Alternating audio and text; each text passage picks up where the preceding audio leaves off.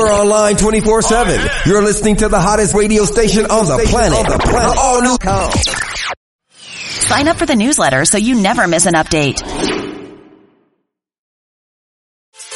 Get inspired every Monday and Friday right here on your favorite inspirational show, Morning Inspirational Radio Show, hosted by Dowtone, the producer. Bringing that gospel flavor, old school, new school, holy hip hop, and don't forget about that Friday praise break. Get inspired through encouraging words, special guests, and the inspirational moment where you, the listener, get a chance to be on air. So tune in Monday and Friday, 9 a.m., 10 o'clock Eastern, Morning Inspirational Radio Show. Log on to morninginspirationalradioshow.com.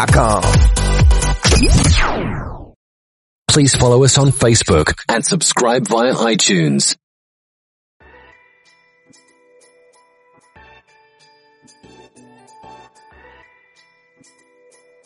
Can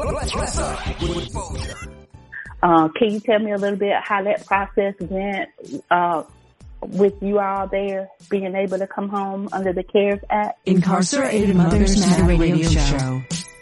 We're online 24/7. You're listening to the hottest school radio station on the planet. All new.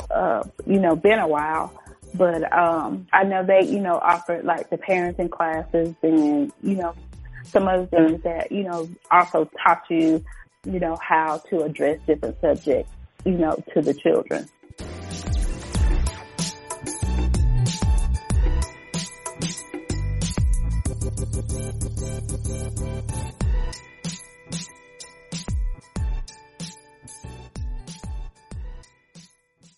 Blog Talk Radio.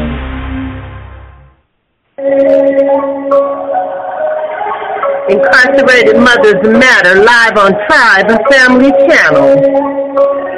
Hosted by Daphne Patterson. Thank you for tuning in. 515-605-9351 to talk live. Press 1. And now, here is Daphne Patterson.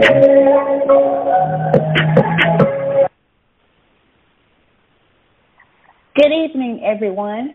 Today is April 7th, 2022, and I welcome you all to the show tonight. Thank you for tuning in.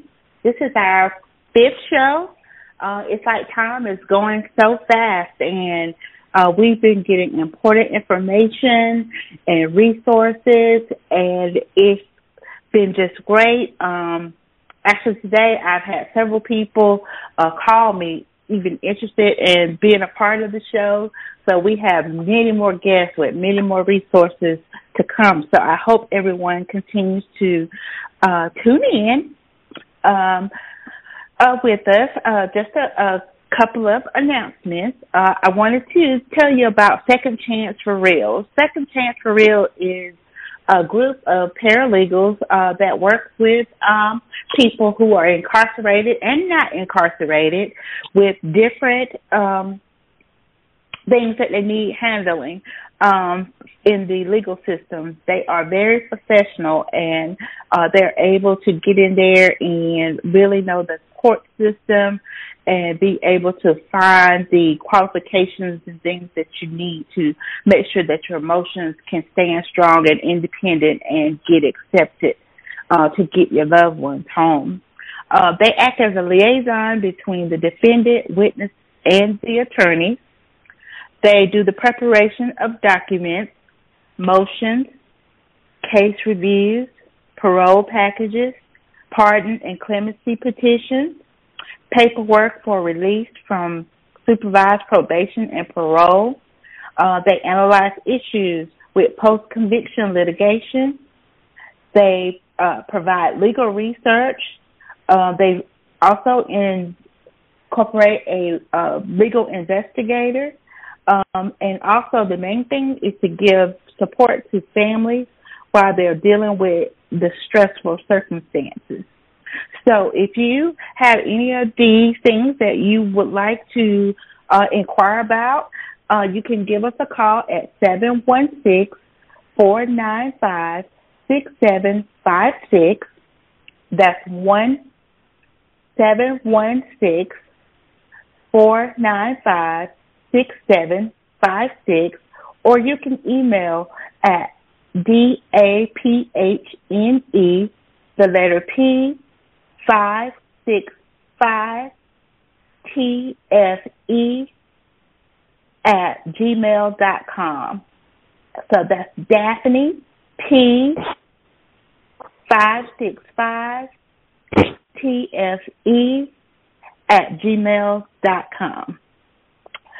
All right, so we have an awesome guest with us tonight. She and I got to meet some years ago, briefly, and we were reunited again a couple of months ago. So it has been just very heartwarming, and we've been able to really share some things that we figured that would be very good for us to share on the air with everyone. And Miss Marva Rice, she actually originated and raised from Philadelphia. She went to school in the beginning to be a key punch operator, and she graduated from that in 1979, and she graduated high school the next year at Philadelphia Academy Private School in 1980. I'm going to let her introduce herself and let us know everything that she wants us to know tonight.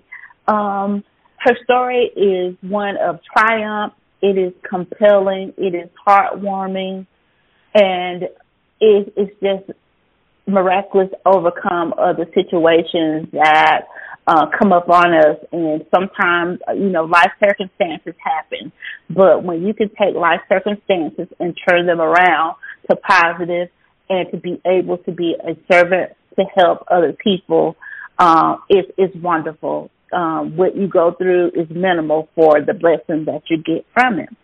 So without further ado, I introduce you to Miss Marva Lynn Rice. And how are you tonight, Miss Marva?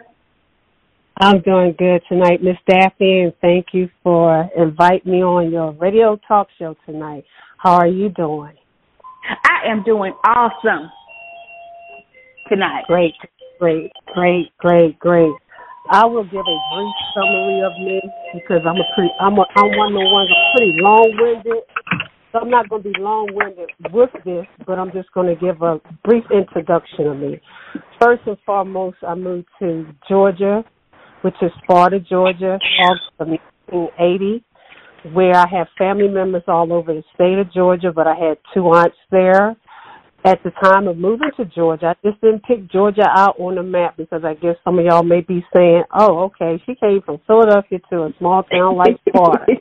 A small town like Sparta gave me a lot of great exposure, and I met a lot of great people in the midst of it. At the same time, one thing I always have to say to them, I used to visit my family, my two aunts, Evelyn Osborne, and my aunt that has passed, Ethelene Bell, when I was a young girl growing up. That was our summer vacation that my aunt from Philadelphia would come down second Sunday in August for church homecoming, because my mother is originally from Crawfordsville, Georgia. So that's how I ended up in Georgia, everyone. But wow, and I know we all remember those August homecomings and that week of revival coming up to it. So that's a tradition in the South. It's a tradition. I was one of the traditions, but I hadn't been to Georgia since the age of 13. So when I came back, I was like 19 years old, finishing key punch operating trade school, but that was real popular back then in Philadelphia. And during my last year of high school and the private school, so forth and so on, I ended up being introduced to the first black judge of the United States, and she has passed and gone on be a year in June, Edith Ingram of Sparta, Georgia. She was once a former teacher, and she was the first elected probate judge in 1969 in Hancock County, Sparta, Georgia. Yes, I say it. Wow. Hancock County, Sparta, Georgia. And In August, 2 weeks after I moved there, I had my cousin, who was a first cousin of mine, Shirley Bryant, that used to work for the Board of Education. She introduced me to Judge Ingram. Judge Ingram needed a clerk at that time because that's what they would refer to him as a clerk. And I started working with her until she was supposed to be getting another clerk to help her to be her clerk. But nevertheless, I must say great quality and great aspects of work ethics. And she said, well, why don't you just go ahead and fill out your application too? I said, oh, okay. I thought I was just helping you until you find someone. So that's how I ended up in the courthouse system of work of government, Daphne. Wow. That is so awesome. Where did you get your go to get your law degree? Well, one thing about that's another question a lot of people ask me. When the population is under 25,000, and we was under the 25,000 marker, anything over 25,000, you have to have a law degree. With the grandfather-in-law of under $25,000, 25,000 of the population, which Hancock population was no more than 10, 11, 12,000 during that time. You don't have to have a law degree, but what you have to do, she had the probate court office. She was the probate judge. So that was traffic, vital records, superintendent of elections, and probate, and 1013s. So Judge Ingram, she had her college degree under education because, as I stated, she was once a teacher. But when she ran for the election in 1969, she became the first black probate judge. And I was one of her clerks that came with her August the 28th of 1980 is when I started working with Judge Ingram. Wow. I know that had to be exciting, especially, at that time because it was, just starting to be accepted, for black people to be able to experience black excellence and get into positions where they could be seen and heard. So I know that was just probably a really big thing for the city of Sparta. I grew up in the town next to Sparta, so they always, when we were teenagers, was our rival school with basketball. We didn't play them in football, but so it was always that rivalry with Baldwin County and Hancock County for years and years. So I know how it is celebrated that way, and how we lift up our leaders and different things like that. So, and it's so wonderful to be among places that have positive leaders, in place to be able to, carry on and do things. Yes, and she was. I'm sorry. You go ahead. No, she was one of the great leaders of Hancock County and several others that was under her umbrella. So when Judge Ingram did 34 years before she retired, 2004 is when she retired in January 2004, and I was the interim probate judge until the election came up in August, and I ran for this position. I did have opposition with an independent candidate. Of course, I did win the seat, over 1,000 plus votes. And I was Hancock County probate judge after following a heavy leader like that. And she passed that baton over to me. I had to just take off running because I was at high stature. Yes. When you have big shoes to fill, and, in small towns, everybody knows everybody, and everybody is looking at you of things so that, Yeah, so coming from, a small town, everyone knows, either if they don't know you personally, they know your family, they know your grandmama, your granddaddy, so it's always where somebody knows you and people are looking. So that is amazing that you were able to train up under her and learn, you know, and even to further your leadership skills, you know, to be able to, you know, take over a position like that, you know. And I'm sure with you, it was an honor as well. It was a big honor because not only was she my mentor, she was my sister in Christ. She was mother role model figure. And the thing of it is with Judge Ingram, the things I learned, it was so, she was dynamic. She was a teacher. And I was one of the ones that was always willing to learn. I was always eager to learn.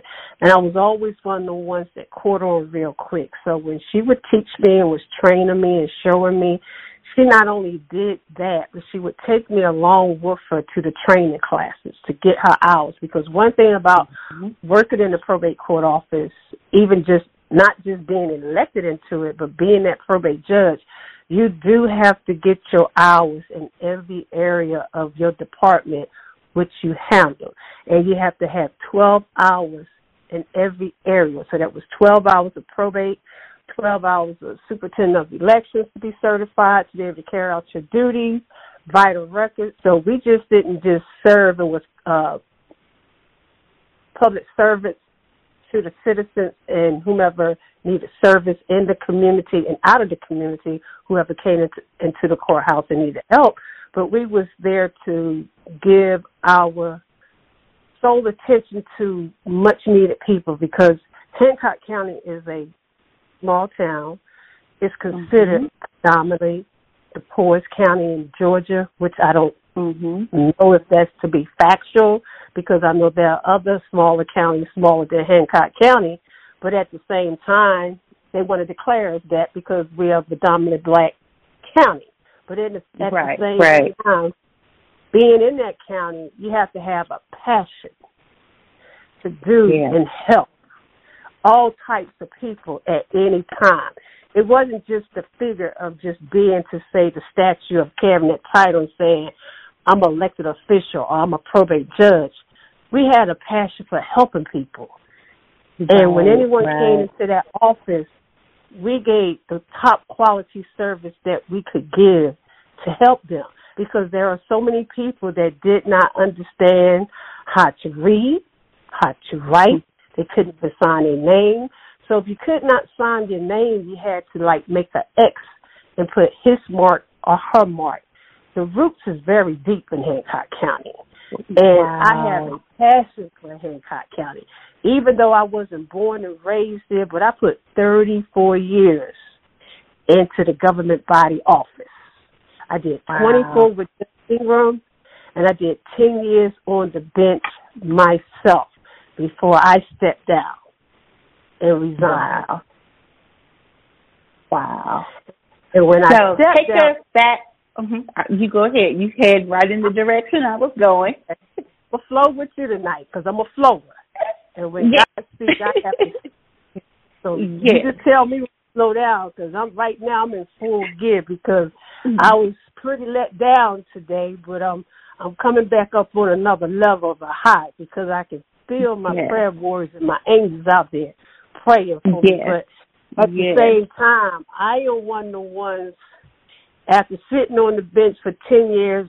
And one thing I used to do, let me just say this, every time before any type of hearing that I had, I always would say my prayers before I would step up on that bench. Before I would go into any type of hearing, election hearing, traffic hearing, probate court hearing, I said a prayer to God. I didn't take my power or my statute, and being a judge is a high power now. I did not use it to hurt anybody, but I did everything possible to help as much as I could help in any way I could help. But one thing I will always do, because I took that on a very serious note, because when you take that oath and you're standing up and you're getting your oath every 4 years, those are very serious, deep, loyal words that you have to take. And with that being said, anyone that ever came before me, whether it was traffic court, whether it was probate court, whether it was somebody's mother, father, son, daughter, that I had to do a 1013 on, that I had to send away to an institute to get some type of treatment for alcohol, drugs, or whatever it might have been. I always would put myself in their shoes and will always say, that could be me. Mm-hmm. That could be me on the other side of the fence. So I always had that passion of wanting to treat people the way I wanted to be treated. But at the same time, I'm not going to judge that person, because just because they're going through this right now, I could be going through it myself later on down the line. Right.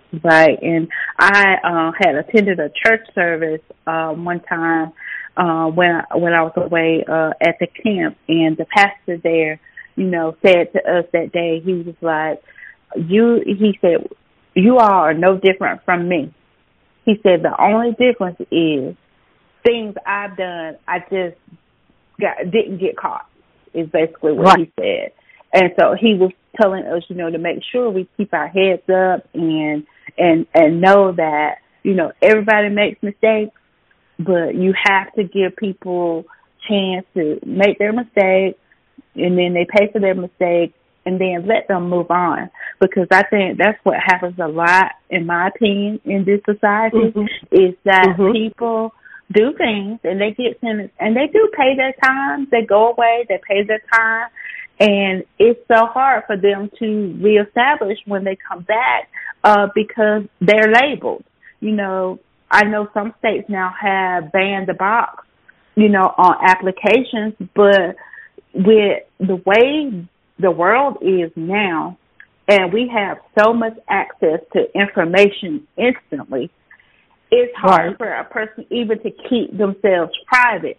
If you're trying to move on and you got a state that's banned the box where they don't do a background check or whatever, you still have those HR people or somebody else that's in the facilities that are go on the internet, try to do internet searches on you and still try to dig in your background. And, a lot of people get disqualified even in jobs that will say, well, we'll consider your background depending on your experience and what we have available. And that's not true. A lot of companies do not live up to that. And I had that experience happen to me where they had let me start a job. I had started working, was happy doing things, and then I was set up with a Zoom meeting, and, I'm thinking, I must really be doing good because the president want to talk to me, And I get into the meeting, in my mind, I'm just thinking, hey, they finna put me in another position because, I'm tearing this up. And it was to let me go, and it was just based on, somebody had went and did a search. And what I was doing at the time had nothing to do with my crime, what, I previously did for work. It was totally unrelated, but I was disqualified due to what I had on my background. And, a lot, like I said, a lot of places say, oh, we'll accept you. It's just, depending on what it is. And, I found in talking to people, that a lot of people, get rejected that way. But now I am glad that I got rejected from that job, because if I hadn't, I wouldn't have this show going, and I would probably be so busy in the computer and stuff with that job, I wouldn't have time to do the things that are important. And, God showed me my purpose, and my purpose, like you say, is to help people. I am a servant. I'm a servant. I've been a servant. Even being a nurse, I was a servant for 27 years. So that's all I know is how to care for people. So I get what you're saying. In being a judge, you're pretty much held to that high standard, and we take care of people. So I understand. Yes. Yes. Well, being held in that high standard, I went through a lot. Mine started shortly after I went in office. I was like superintendent of elections, so I stayed in and out of court because I was always being accused of something that I did not do, but I was always the lady that could stand her course. And whatever you accuse me of, I was never the type of person that I'm going to point fingers and say, Mary, Joe, John, and Sue did it. I'm going to be that woman and say, if me who you want, if you say I did it, prove it. I went through several court hearings. I had 2 trials. I had GBI investigation in 2005. I beat that hands down. But my biggest, every time I was jumping hurdles. Every time I'm thinking I'm passing one hurdle and thinking it's getting ready to be a peaceful day or a peaceful week, I go to work. I'm surrounded by about 20 GBI agents. Wow. God, did it take that for just a woman like me? I'm just a woman now. Really? What have I done now? Get in the office? We have a search warrant. We're not here to arrest you. Now, they always made that clear. We're not here to arrest you, but we're here to seize documents. Okay, fine. Once I read this search warrant, then whatever it is that you want, you can get. Because, let me tell you one thing about me. When they would come at me, I got feisty. One thing I wasn't going to do, I'm not going to break in front of anybody of any standards or statute. My thing, when I break and I cry, I'm going to be in my car or my house and you're not going to see me. But at the same time, I stood my grounds as a woman. After going through that, passing through all them hearings up there at the capture should have known my name real good. They should have known Judge Marvin Wright's name so well. It was just something about my name, just calling my name every turn around. I mean, seriously, they was down at the courthouse, coming down and investigators with the guns on their side. I'm sitting there on the bench. I'm waiting for them to come because I said I'm going to wait for them on the bench. They come in the door. We looking for Judge Marvin Wright. Well, here I am. What have I done now? Well, they say we have a phone call. You did this, you did. But what really put the icing on the cake and broke the camera back. In 2012, here I am going to work, getting ready for my traffic court. My son with me. I get turned into the courthouse to park. I say, wow, they must have a lot of courts going on today besides mine because this courthouse is running over with cars. Never paid attention to them. I pulled up. Judge, your office is being raided. Raided for what? The feds is in your office. What? Wow. I get over my office. I said, I'm the judge. I'm Judge Marvin. You looking for me? And that's just the way I said it. I said, here I am. They said, well, we have a warrant to seize documents. I said, okay, tell me the purpose of it. What have I done? What is this all about this time?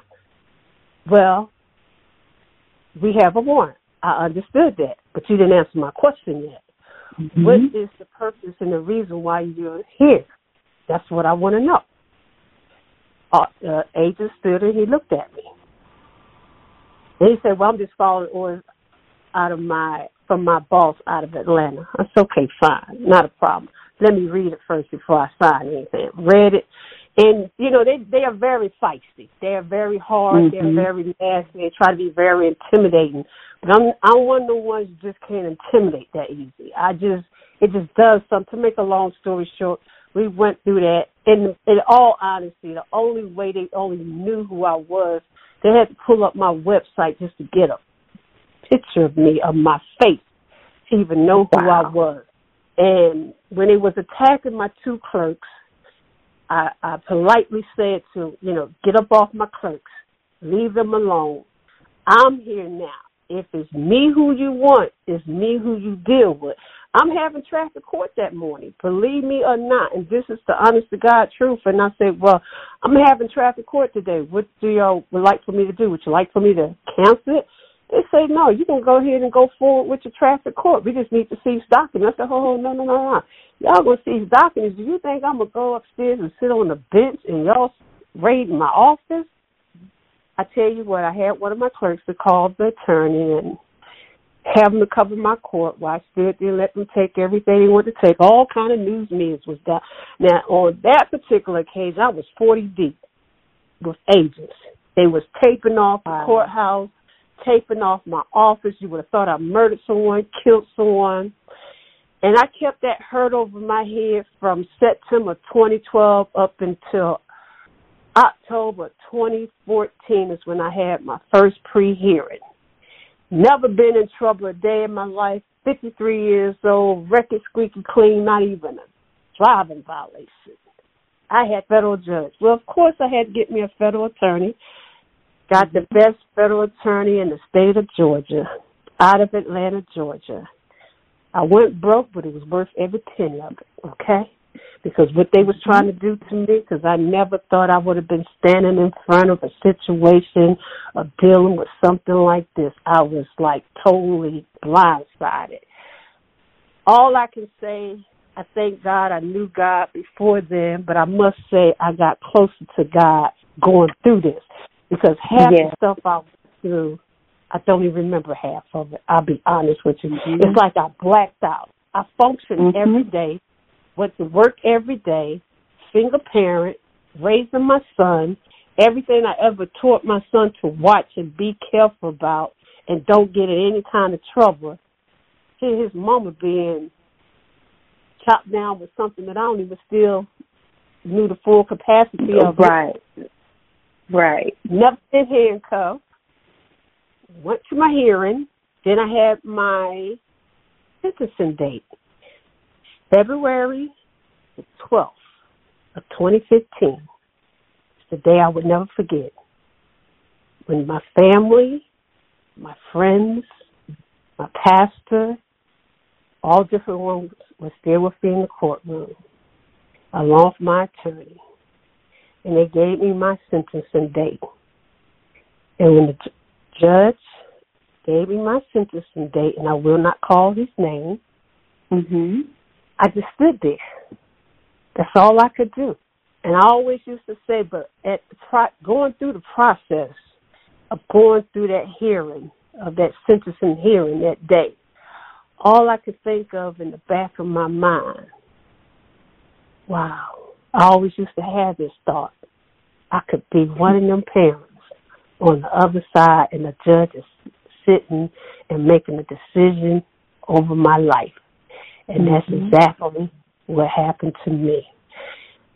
Gave me my sentence for 16 months, which was 21 months, which I did 16 months of it. Went downstairs and did my last thumbprint. Sent me home. I did sign my own bond. Came home for 67 days. And there's where we met, Daphne and I. We was down there in Marianna, Florida. Yes, the day I got there, April the 6th, 2015. I know all the dates like it was yesterday. When I stepped out the car, a friend of mine, he took me. I said, Lord, all my rights get ready to go out the door now. Because when I walked through this door, everything I had going on is over now. I'm on their side of the track now. When I say that is a most devastating experience I ever experienced. And you know the sad part about it, Daphne, that really bothers me even more so, once you go through or you serve your time and you give what you're supposed to do back to what they say you did, because that was a setup situation, but that's a story for another time. No. And just because I wouldn't talk, because, see, I'm not the snitch girl, okay? I told you I'm the girl that would stand. And I would stand. If you say I did it, I did it. Because I am not going to involve other people that I did not want to dearly have hurt, that I could have hurt some other people now. I really could have hurt them, but I didn't. I said, whatever it is that they want to do, let them do it to me. All I asked God to do is just hold me and walk me through this, because it was very painful. I was bitter. I was hurt. I was angry. And, yes, I wanted to do some damage to some people. I'm going to keep it 100. But you know, the thing that really just tears me up about this, and it still irks my soul sometimes, because when you're being judged, and when you're filling out job applications, and you have that question asked, have you ever been convicted of a felony? And you have to check off yes. And then I'm being the honest person that I always been, and I'm steady trying to sit there. Look, let me not waste your time, not waste my time, but I don't care what you read about me on the internet. Yes, if you Google my name, you're going to see all kind of stuff about Marva Lynn Rice. But the stuff you read on the internet, that's what they say. I did not do that. Amen. I know Amen. the story. God knows the story. My family knew the story. Now, if it was something I did, I would tell anyone and everyone, because I'm that kind of a woman. I did this, y'all. I'm going to have to go away and I'm going to have to take this trip because I call it vacation, because one thing I don't like to do, I don't like the term prison because that's a slavery mentality. My ancestors already fought for me, and I don't like the word inmate because that's a word they put in the dictionary and they gave their own meaning to it. But you know what hurts even more? You're steady defending yourself throughout the months, throughout the years. I don't care how long it's been, what time it's been. You have so many doors closed in your face. You're about to get a job. You go on the internet. You do a search. Oh, we can't hire her because of this or that. I tried to rebuild my resume and take jobs because I was charged with embezzlement. Now, the term embezzlement that I thought was embezzlement is money when you fumbling money here and there. Now, I ain't never fumbled no money here and there, okay? That was my charge. Right. Embezzlement. But I didn't embezzle money. But they say it I did. Right. So if you say I did, okay, it's on my record now, okay? So I have to live with it. But it hurt. And you know the most thing that hurt about it? Because, okay, I went and became assistant manager at retail. Didn't know what I was getting into, but I did it. I took on the challenge. I had to live. I had to survive. Because, yes, what you do, you end up hitting rock bottom, see. You hit rock bottom when you go through stuff like that. No, I didn't lose anything that I had. My family took care of all my affairs, my power attorneys. They took care of everything, my assets behind. But I spent all what I had saved to try to get myself started, get ready for retirement. Because, see, I'm getting older. By that point, I'm looking at another 9 to 10 more years. I'm going to be stepping down. So let me start putting a little bit aside. But nevertheless, you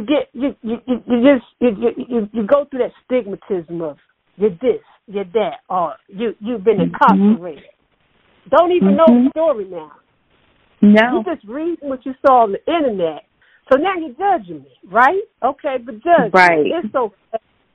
I had a job that hurt so bad, and every time I think I'm healing,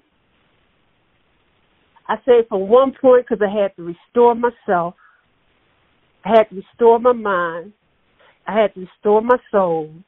When I came home in 2016, I've had several doors closed in my face. I've had a couple of jobs that I took on that I did to rebuild. I think at one point in some time in life, you just get where I'm at peace.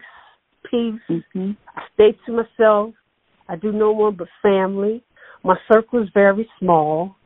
I have my true friends that stuck by me through the thick and thin, kept my money on the book, took care of any of my outside business that they had to take care of. And since I've been home, they've been good to me.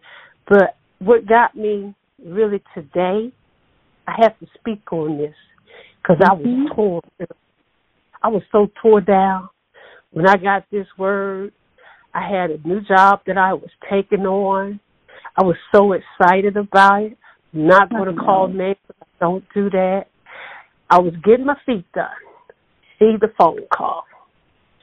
Job you had that you got yesterday within 24 hours. Boom. They can't take you in their company. Okay, I get it. I understand. I was hurt. I was crying out to God. God, help me. Help me. So what I'm saying tonight to anyone that's listening to me and hear my voice, yes, it's a fight. Yes, it's a struggle. Yes, there are some times I felt like giving up. Yes, there are some times I felt like throwing in the towel. Mm-hmm. But then, the strength of God, I hear that voice because I know my angels that are out there praying for me. Because you can't talk to everybody when you're going through something, Daphne. You only can talk to a few that understand that. They understand it, but they just don't understand the deep hurt, pain on it. Yes, and you always wonder if the people have still in the back of their mind, did they do it or not? Because I get that feeling sometimes where, you know, even though I know with me it wasn't done, but, you know, people think and do what they want to. So, I don't really, I get to the point, sometimes it bothers me and sometimes it doesn't. But, still, like you say, to be judged. Yes, you do. I can say when I first came home in 2016, August of 2016, didn't go through any kind of counseling. My counselors, when I'm talking to my family and just telling them bits and pieces and my best friends and stuff like that. Mm-hmm. But I can say I'm about 95% because at one point, Daphne, I couldn't even talk about it without crying. I know. I couldn't talk about it. I know. But I couldn't believe this actually happened to me. Go around Mariana compound every day. I'll look up in the sky. I'm like, wow, I'm really here. I'm here. Mm-hmm. So what I did every day, I journaled. I stayed in all kind of classes just to let the time go by. But one thing I learned, I kept my body was there, but my mind stayed home. I had my routine I did every day. And, once you going on the compound, everybody know, the ladies know what your career was when you come on the compound. Right. So when you come on the compound, you approach, I heard you was a judge. You're a judge. Mm-hmm. I'll look at him. Am I a judge? I'm not a judge here. My name is Marvin Rice, okay? So don't call me judge, whatever you do. Yeah. But he's making me think about an incident that you told somebody that. you could cry about it. But that particular day I stood up and said, and then when the young lady said, I heard, oh man, that was like it just struck a nerve even harder. But see, I had, let me tell you something, I had to take off some professional clothes. And I had to put on and I had to become that street girl because my thing is there's no one going to run over me in here. But I'm going to give respect and I'm going to get respect. And that's what I did. Right. And to this day, I had my moments. I cried to my family today. I even cried to you earlier. But one thing I promised, I was going to do your talk show for you tonight because I am a person of my word. And I stand by my word. And what happened to me even today, I said, Lord, what's my next move? What you telling me?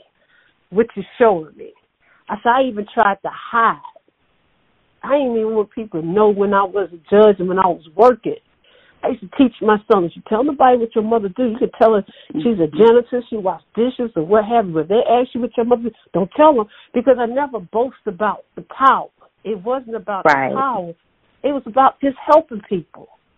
So I tell any parent or any loved one that have had someone to go through this or still going through it, yes, it hurt. And one thing I realized too, Daphne, your family hurt and your friends hurt just as hard as you're hurting, but they hurt in a different way. Wow. Because when my I tell you, your story is like so incredible, and we haven't even gotten to even the other meat part, and my engineers are telling me that the phone lines are lit up.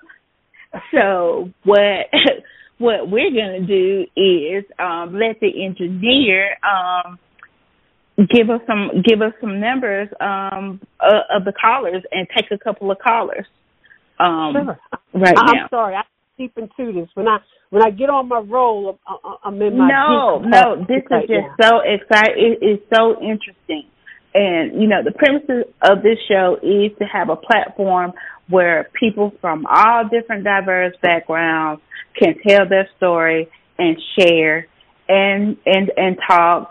And then also, from this experience, we all are able to express, well, we went through this, but, we're giving back to our sisters and brothers, that are still out there that need help. And so for me, my purpose and mission was to be able to give a voice, just one more voice, in the group, where we can, help the ones that have gotten out already, that need employment, different resources, and the ones coming up and coming out, and actually training their families and people they'll be interacting with, how to address them, how to make them feel, welcome back, and not judge, because believe me, we've judged ourselves enough, as well. All right, ladies, you have callers, so I'm going to call out the last 4 digits of the phone number, and I will open the line. If you have a question or a comment for these ladies, please turn down your background sounds and speak up promptly. Tell them who you are and pose your question and your comment. And we are going to move swiftly because the lines are lit up. So congratulations to you ladies for your conversation. Last 4 digits, 6160. Last 4 digits, 6160. Your line is open.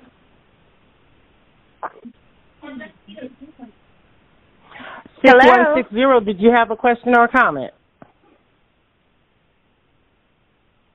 Okay, we're going to move along swiftly. Last 4 digits, 9448. Last 4 digits, 9448. Did you have a question or a comment? Okay, last 4 digits, 2819. Last 4 digits, 2819. Did you have a question or a comment?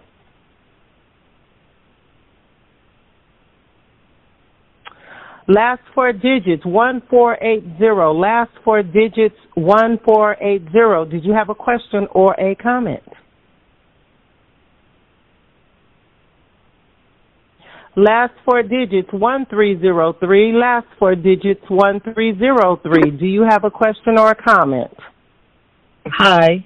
I was just calling. She's my friend, and I love her dearly. Her story is awesome. My name is Beverly, and I support her 100%.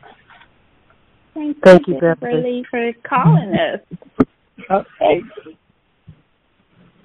All right, thank you. My name is Beverly also. Last 4 digits, 5618. Last 4 digits, 5618. Okay, last 4 digits, 3769. Last 4 digits, 3769. Hello, my name is Gail Nunnally, and I think this is a great thing y'all doing, and I want to say hello to Mom and all the other ladies there for Mariana. And any way I can be of any support to the ladies out here and those that's coming out, I would do everything I can. I love you, Mama. Love you, Gail. Thank you. You're welcome. Look at God. Last 4 digits, 4481. Last 4 digits, 4481. Hi, good evening. My name is Demeter White, and I apologize. I just got on because my Bible study was, our class went like 15 minutes later. But I do a prison ministry, so I don't even know what the show is about, but I support you all 1,000%. God called me to do this ministry. Hi, I don't know who I'm speaking with. Hi. And this is Daphne. And I just want to let people know Miss Demeter will be on the show coming up soon as well. So to talk about her prison ministry and what she has going on. But continue on. I just wanted to acknowledge that you will be one of our guests soon. Thank you. I'm just honored and just blessed to know everybody on here, and I love you all in Christ. And just have a blessed week. And thank you for all that you do, Daphne. You're so welcome, and thank you too. Thank you. And now you may continue your show. All right. All right. Well, Marvin, you want to tell us about your foundation that you are working on? Well, I'm working on my foundation. It's called Two Hands Transition. I have the LLC license, looking forward and working on the 501c3. I have a partner that's partnered with me, Melvin Huey. That is something that he brought the idea to me, actually, when I met him 3 years ago here in Augusta, Georgia.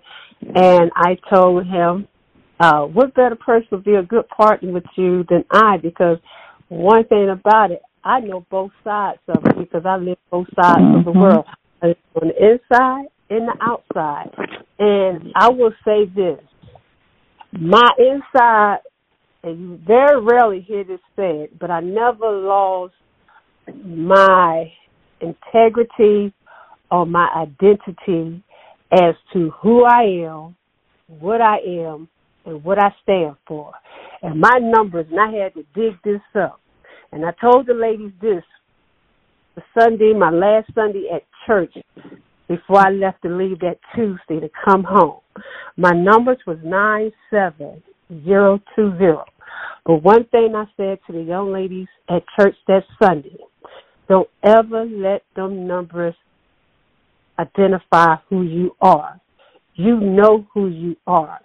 All of us are in here for one reason or another. Some of us are leaving sooner than others. But I want you to remember one thing. The day you was born, I was born on June 17th, 1961. My name is Marva Lynn Rice. That Gabriella Rice birthed me into this world on that day. And regardless of what happened and happened to me in my life, one thing they can never do, they will never be able to take my name away from me, because I will stand strong with confidence and integrity until the day I die. And I do that every day. When I walk extra high. When I talk extra hard. When I stand with authority. And that is who I am. Yes, and this just comes to me from the Spirit. I can't wait to read your book. One day I will do my book. I have so many projects I'm trying to get to. And one thing I had a bishop friend to tell me, and I've been home, it'll be 6 years in August, off of probation and everything. I'm clear of all that. It takes 5 years to really get your life back on leverage. Well, that is the honest to God truth, because it takes time, it takes restoring, it takes getting all of your mindsets together. And one thing about me, there's a trust factor with me, because when you go through a hurt that I went through, I have a thing about trusting people. And basically, if you're not already in my circle or somebody that I know or my family, nah, you're not coming near me, because I don't have time for it. I have peace and peace with God, and I just need all the strength that I can have from day to day just to get to where I'm trying to get to. And I haven't reached my destiny. I'm on a journey, and I'm still jumping hurdles, and I'm still running. Wow. And I do agree with you. It takes time. It takes time, and we have support and, people that love us and, people that's willing to help us out. But, I can imagine and I sympathize with those who come out that don't have that support system, that don't have those resources, that want to try to get their kids back, the ones that are having to fight custody battles to get their kids back. Just because they went away didn't mean they weren't a good parent. It's all that you say. You are who you are. You don't identify with that. That's what you did. That's not who you are. Those are two different things. And I think a lot of people, don't realize, I was talking to someone and they're just in a major custody battle. They didn't get their child taken away from them or nothing. They just, put their child in trust of, another family member. And now they're putting her through hurdles, just to try to get back on her feet.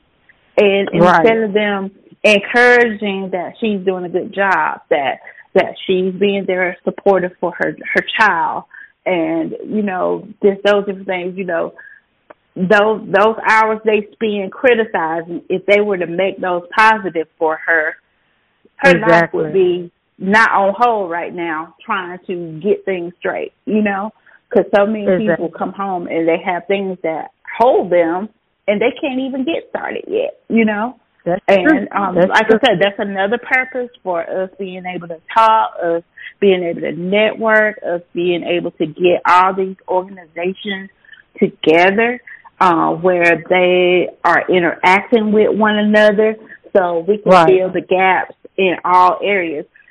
For example, with Incarcerated Mothers Matter, should be able to team up with your organization to do something, and we should be able to, just team up, and be able to help at least combat some of these problems that, people are coming out with that they need help with, even the ones that are still there that need paperwork done.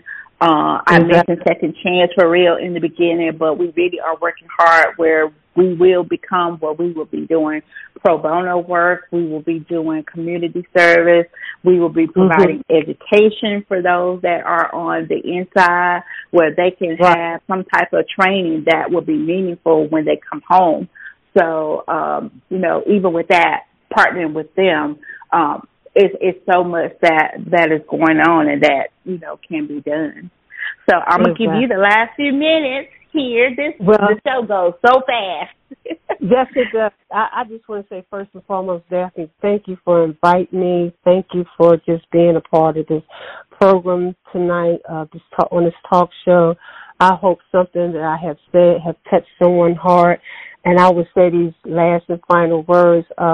My pastor, Pastor Nathaniel Sneed of Macedonian Missionary Baptist Church of Sparta, Georgia, his sermon this past Sunday was, "Don't throw in the towel." I don't care how hard it gets, how weak it gets, how times when you just say, I can't do it anymore. Because I have been a guilty victim of it. I'm just an open book. I'm true and I'm sincere. But at the same time, I just need that moment alone just to talk to God. When I talk to God, I can feel my strength coming back. Now, I'm not getting ready to go out there and do anything Iraq, because I ain't trying to go back where I've been before, because I didn't want to go there, but I had to. But nevertheless, under the circumstances, life is good. Life is beautiful. Life is what you make it. Life has its ups. Life has it down.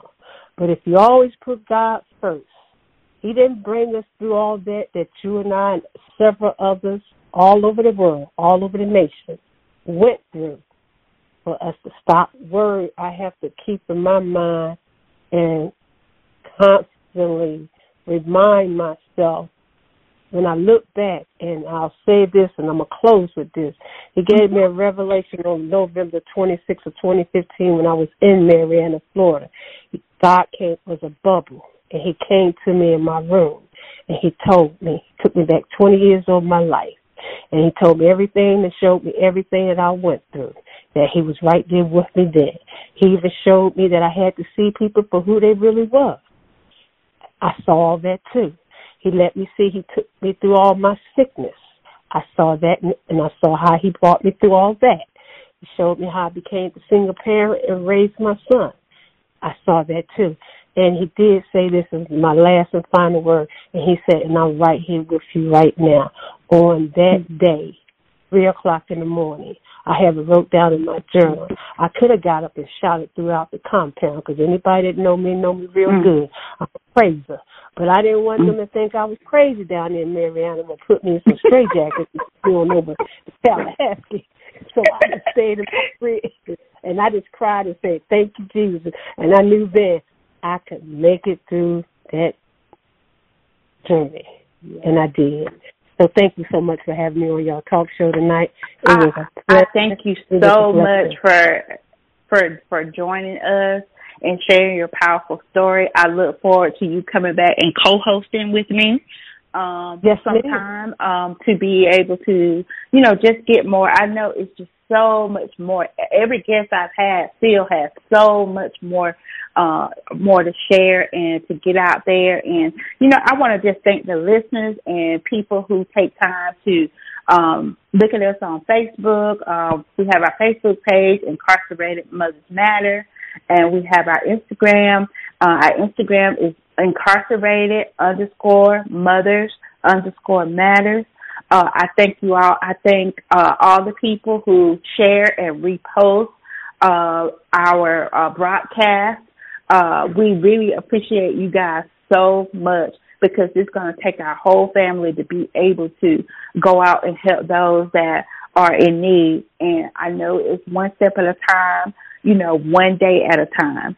And though for those that didn't get to hear the whole program, or they want to just hear it again, tomorrow it will be available on Spotify. Only thing you have to do is type in Incarcerated Mothers, and all 5 of our episodes will show up, and you can listen to them, the replay, for the rest of the week until we have our guest next week. Next week, our show will be on Tuesday instead of Thursday. So I'll be putting out the post and everything. It will be on April 12th instead of April 14th. So I look forward to talking with everyone next week. Thank you again, Ms. Marva, so much, and I appreciate you for sharing with us tonight. Thank you. Good night, everyone. Good night.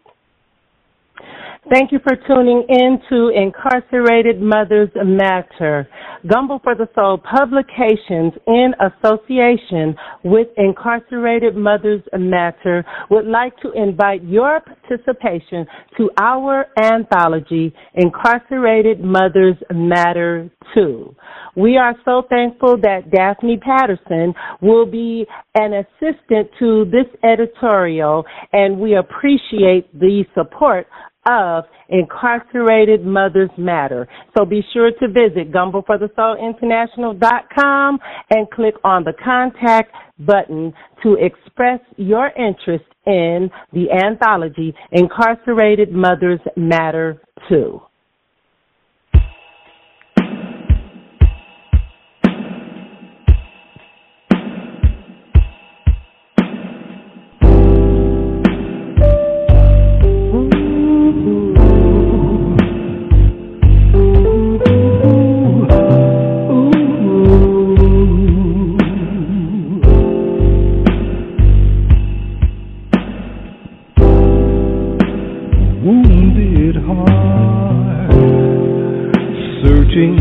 For answers in the dark,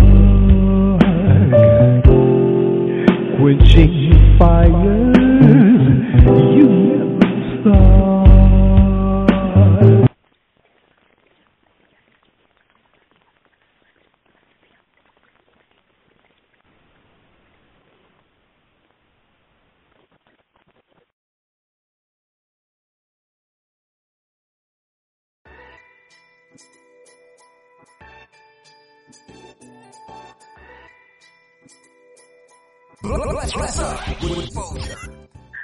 Can you tell me a little bit how that process went with you all there being able to come home under the CARES Act? Incarcerated Mothers Matter radio show. We're online 24/7. You're listening to the hottest school radio station on the planet. All radio. Been a while, but I know they, offered like the parenting classes and, some other things that, also taught you, how to address different subjects, to the children.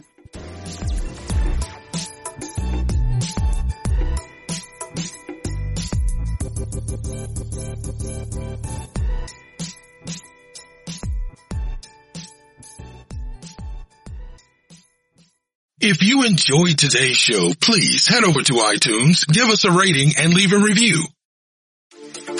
Get inspired Monday and Friday right here on your favorite inspirational show. And don't forget about that Friday praise break. Get inspired through encouraging words, special guests, and the inspirational moment where you, the listener, get a chance to be on air. Please be advised that this podcast is meant for educational and informational purposes only and is in no way a replacement for legal or medical advice. The opinions contained within are solely those of the interviewers and interviewees and should be received as so. Those seeking help or advice are encouraged to obtain professional legal and medical services.